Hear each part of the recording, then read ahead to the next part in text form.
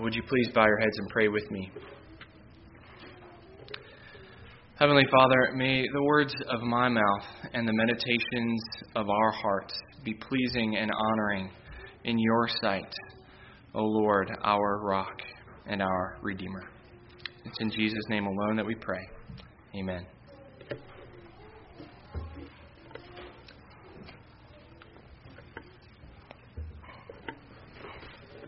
Well, as you know, just recently we celebrated the 4th of July. And as you can imagine, when we read passages about freedom and Christ setting us free, it's easy to talk about our freedom here in the United States, especially in the month of July. As you know, we were once colonies of Great Britain, and at that time, suffering many, many injustices under the King of England. Finally, Revolutionary War broke out, where the colonists fought to free themselves from this oppression, from these injustices, from the rule of the king and from Great Britain, in order to establish themselves as free and independent colonies, free to govern themselves as they saw fit. And in the midst of this war, on July 4th, 1776, our forefathers signed the Declaration of Independence. And you know some of the most famous lines from that declaration, where they wrote, "We hold these truths to be self-evident, that all men are created equal and endowed by their Creator with certain unalienable rights, that among these are life, liberty, and the pursuit of happiness." And in that war and every war since then, men and women have been laying down their lives so that we might experience this liberty, this freedom, that we might live in the land that we call the land of the free and the home of the brave. You could say that freedom is a trait that defines us as a nation. When you think of the United States of America, you think of freedom. And we give freedoms to our citizens. The freedom of speech, of religion, the freedom to do exactly what we're doing right now. As citizens of this great country, we are free. But as we read in our passage this morning, not only can we claim freedom as Americans, but we claim freedom as Christians. As Paul tells us, as Christians, we are free. For freedom, Christ has set us free, he says in verse 1. "Stand firm, therefore, and do not submit again to the yoke of slavery." So what exactly have we been freed from? As I approached this passage this past week, I was realizing that freedom for me was something that was difficult to really grasp. This freedom. The American Revolution, the freedom that we experienced there was easy for me to understand.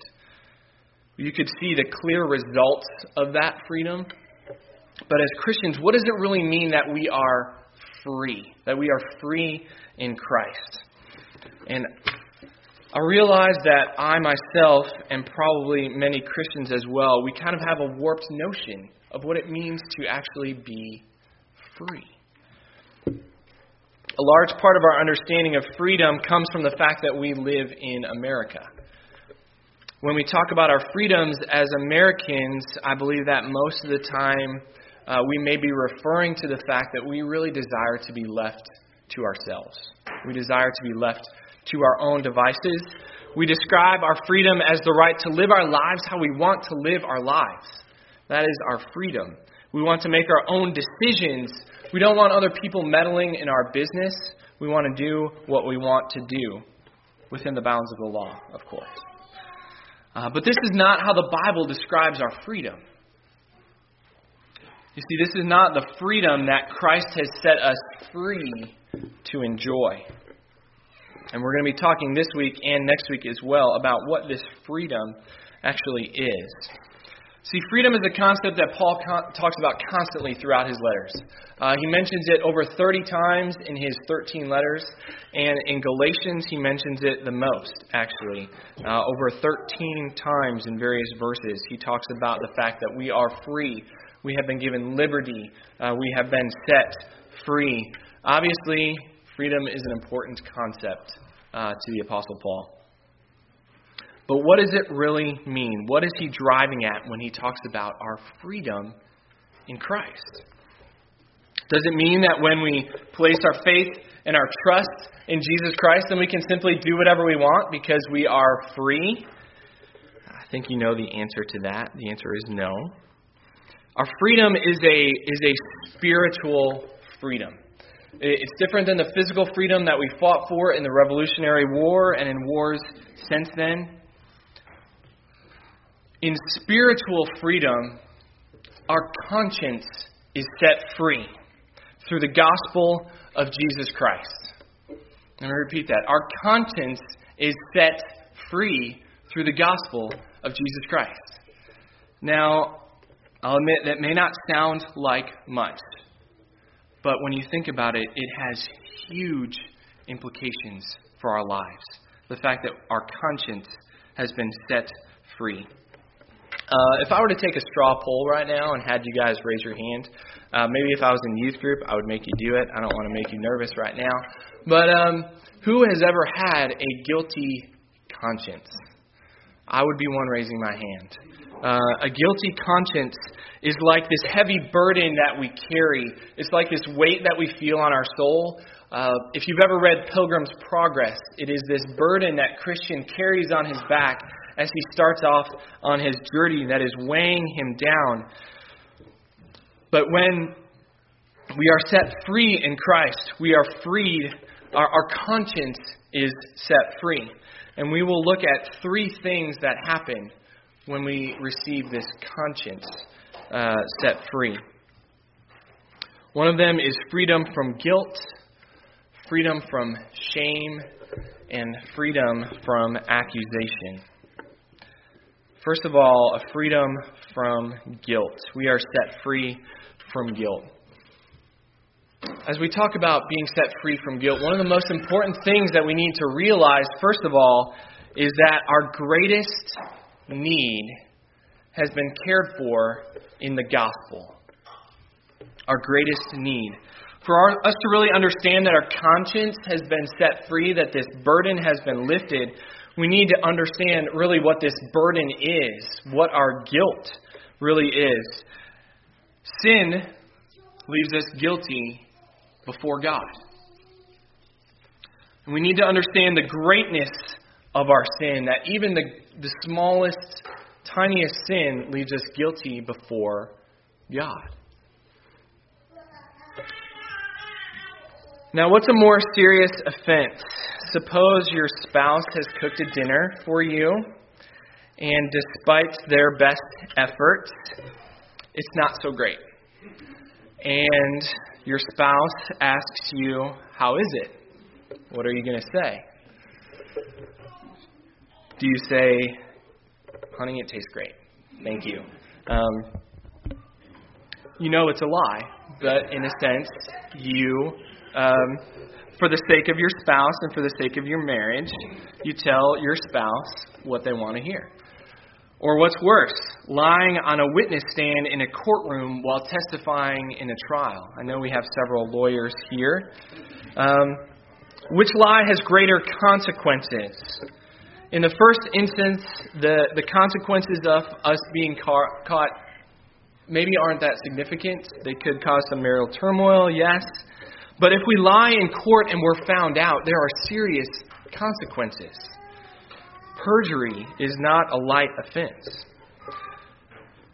You see, every sin that we commit is a serious offense, even the smallest of sins. Because every sin that we commit is sin against God.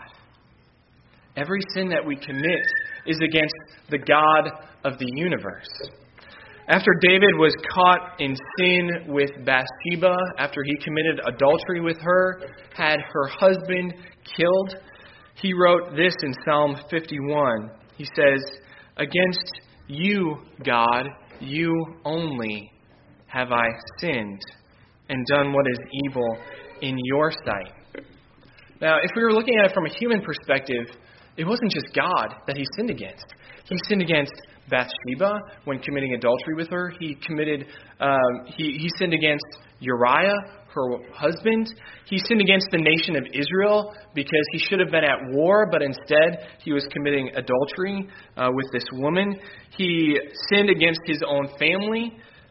He sinned against many people. But David realized that ultimately his sin was before God. And that was what the seriousness of his sin was. And this goes for every sin that we commit. It's not just a simple sin against a person or something anonymous. Every sin is against God. In reality, we are dripping with guilt before the great God of the universe. This is our biggest problem. The guilt that we have before God is our biggest need. We may have other issues in our lives, but none of them compares to the problem that we have of our guilt before God. And probably, as I know and probably many of you know, feeling guilty is an awful thing. I do not like to feel guilty. As I said before, it's like a heavy weight that just bears down on you. It makes us feel like we're, walking through a fog, a haze. When I was younger, I rarely got into trouble. It's not because that I was this really good kid. It's because I knew how to play the game. I was the youngest of 4. I had 3 older sisters. I saw what they did. I knew how they got into trouble. And so I knew how to avoid getting in trouble. Until one time. I remember vividly one time that I was grounded by my parents. You see, I took piano lessons when I was a kid. And I don't know if we'll make our kids take piano lessons, but we will have our kids do some sort of musical instrument. Most parents do. But the requirement for me was to practice a half an hour every day. And that was like drudgery, to get myself to practice a half an hour every day. Looking back, I wish I had stuck with it. But at 12 years old, I convinced my parents that I didn't need to take piano lessons anymore. But one day, my parents had to run errands or something. They were leaving me home alone. And they told me, while we're gone, we want you to practice the piano. I didn't. I didn't practice. I didn't want to. I didn't feel like it. I thought I could get away with it. So when they got home, they asked, "Mike, did you practice the piano?" Well, yes, I did. For a half an hour, just like you told me, every day, half an hour. And they trusted me. They believed me. Until the next day. The next day, as it was time for me to practice the piano, lo and behold, I couldn't find my piano books. I searched high and low in our house, and I could not find them. Finally, I went out to our car. And wouldn't you know it, my piano books were in our car. So I got back in the house. I said I found them. And my parents asked them the obvious question, "Well, Mike, how could you practice the piano yesterday if your piano books were in the car with us?" Busted. And the feeling of guilt just washes over you. It's this burden that you carry. And all of us have felt it at different points in our lives. But the great news of the gospel is that Christ has set us free from this guilt. Our conscience is set free from this guilt and from this guilty feeling that we carry around with us so often in our lives. As we've been talking about in the book of Galatians, we have been justified through faith in Christ. We have been declared innocent in the sight of God. We are no longer guilty. We are innocent. If you've been following the news at all the last several weeks, there has been a pretty high-profile trial that in which the verdict came back not guilty. I'm not going to comment on the trial itself, but what I want us to know is that our status is not not guilty. This person may still have the feeling of guilt, knowing that his actions caused the death of a teenager, and he has that on his conscience. But this is not our status. It is not guilty. It's not like there's not enough evidence to convict us. Our status is innocent. Our slate has been wiped clean. We do not bear this feeling of guilt. In a sense, our conscience, in reality, our conscience is freed. We are set free. And we can experience this lightness. Instead of this burden bearing down on us, we can feel this joy, in a sense, a lightness, even a feeling of floating, of walking on air, because our conscience has been set free. We are innocent. We don't have to carry around this burden of guilt anymore. Not only are we freed from guilt, but we are also freed from shame. I don't know what it is, but I feel like we love to carry around shame in our lives. And why do we carry around this shame? We have this sense that if people really knew who I was on the inside, if they knew the real me, people would think differently of me. We convince ourselves that if other people knew the things that had happened to me or the things that I have done in my life, no one would like me. Our lives are filled with regrets. Our lives are filled with shame. I admit I have things in my past that I wish that I had not done. I have regrets. But through Christ, we have been set free from shame. You see, we have been adopted into God's family, as we've been talking about the last several weeks. We are loved by God despite the shame of our past. Despite the things that we have done, we are loved and adopted by God into His family.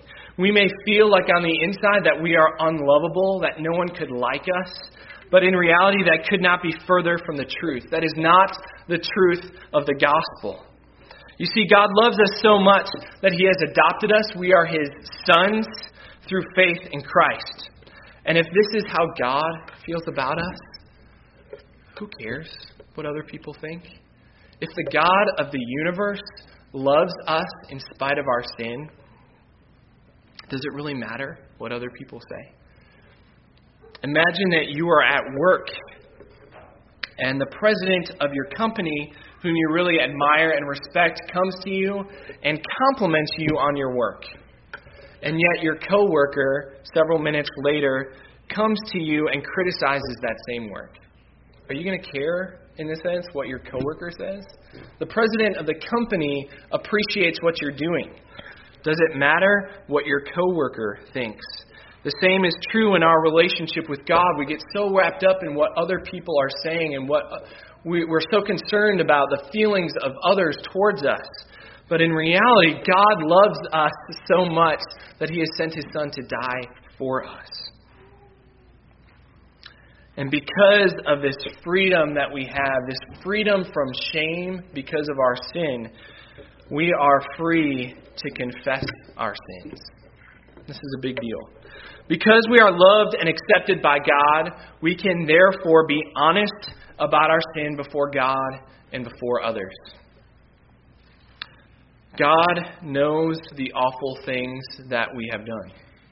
He knows the awful things that have happened to us in our lives. He knows the deepest, darkest recesses of our soul, and yet He loves us in Christ Jesus. This gives us freedom to repent, and repentance leads to forgiveness, and forgiveness leads to freedom. And this freedom, ironically, then opens us up to be accountable to one another. We become less and less concerned about what other people think of us and rest more on the love that God has for us. We are more able to admit the fact that we are sinners, not so concerned with what other people think about us, because we rest assured in what God thinks of us. See, what makes a Christian community different than any other community on earth is not that we sin less necessarily. We may be progressing in our sanctification, but I think what should make a Christian community different is the fact that we are able to talk about our sin more. That we are more candid with the struggles that are going on in our lives. That we are a community that is able to share those things, to forgive one another because we are forgiven in Christ. What makes us different is not that there is less sin, but that there is more forgiveness between us as brothers and sisters in Christ. In a sense, we could be a place where sin is actually talked about more than in the world because we are free to talk about this depth of our sin, bearing the blackness of our hearts to one another because we have been set free from its shame. Christians aren't ones who should judge one another because we know that we're all sinners in the sight of God and that we've been saved by God's grace and accepted in Him. You see, in spite of our sin, Christ died for us. While we were yet sinners, Christ died for us. We have no shame before God because He has seen the depths of our sin and He has loved us and He has accepted us in Christ Jesus. And not only are we free from shame, but we are free from accusation as well. You see, Satan is the great accuser. He loves to plant these thoughts in our minds, saying, you know what, you're not good enough. You're not doing enough. You have to do more. You have to do better. You have to be better. And I believe that this is one of the great struggles that the Galatian church faced.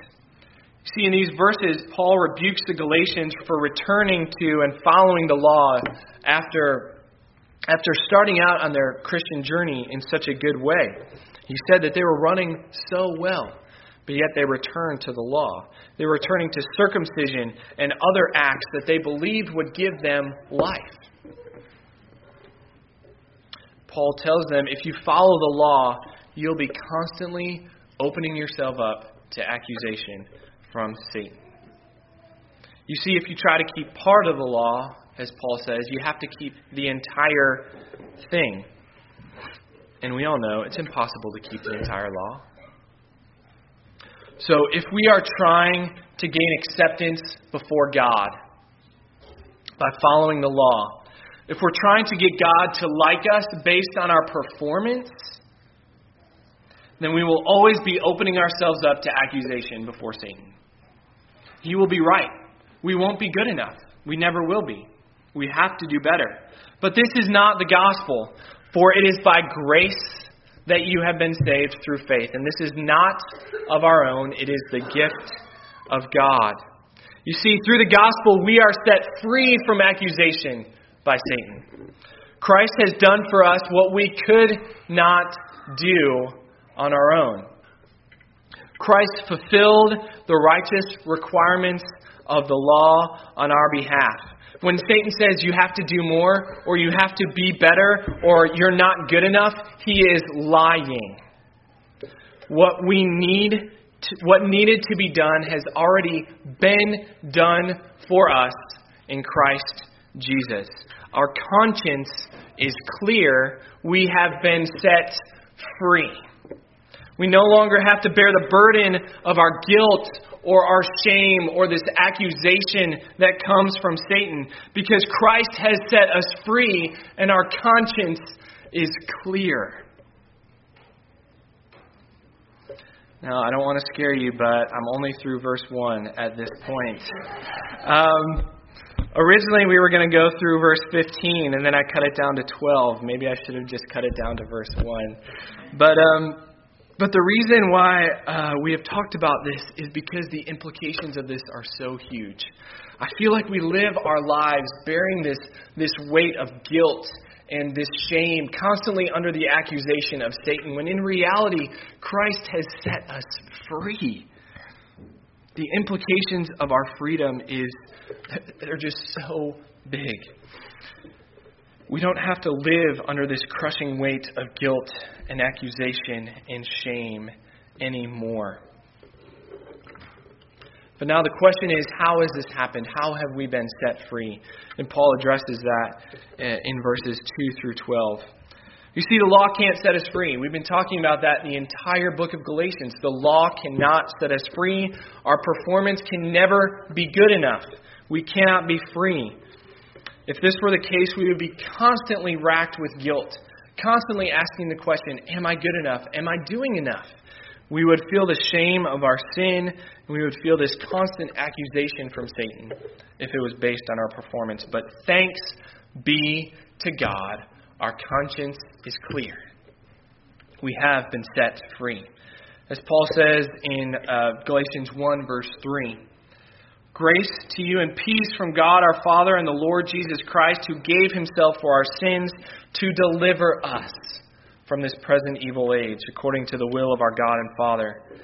And in 3 verse 13, he says, Christ redeemed us from the curse of the law by becoming a curse for us.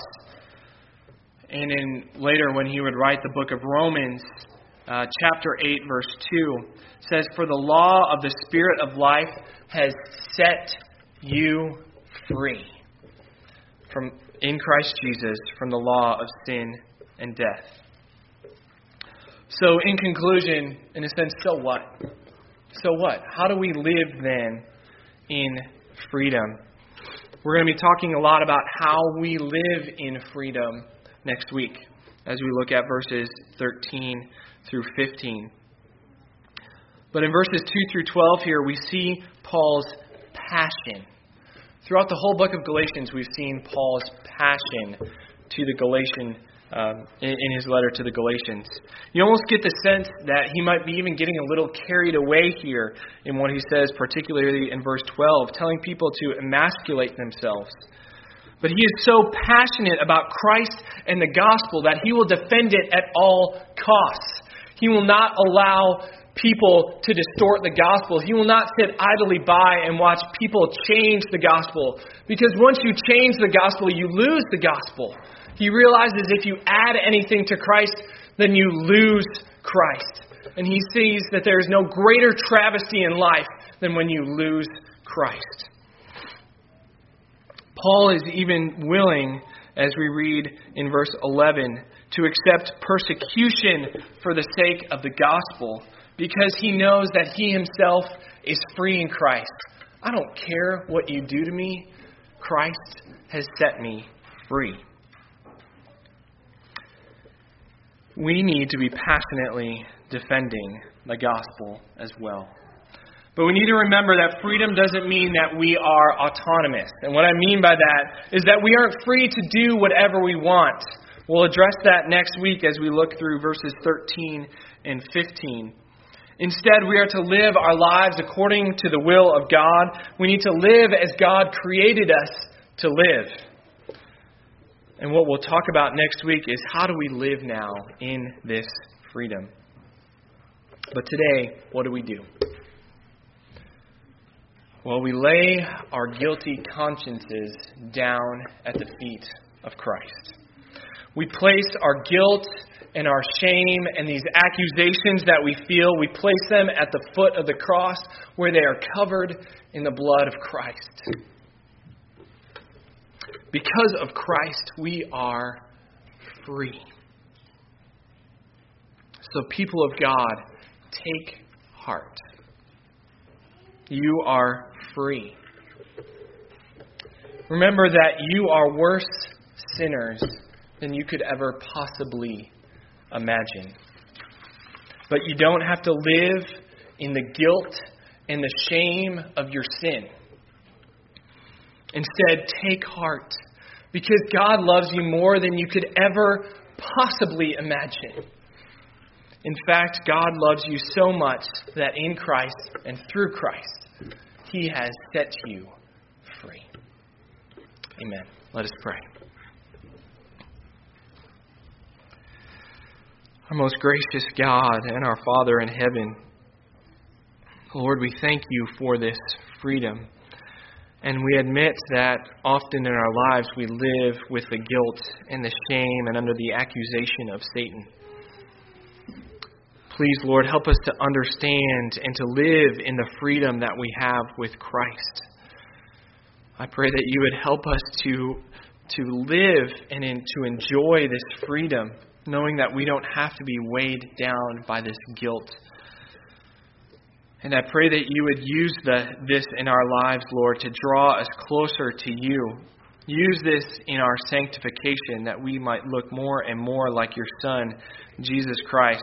And we long for the day, Lord, that we are not only set free from the law and the implications of it, set free from this guilt and shame, but Lord, we long for the day when we are set free even from sin, when your Son, Jesus Christ, comes again. Lord, come. Lord Jesus, come. And it's in Jesus' name alone that we pray. Amen.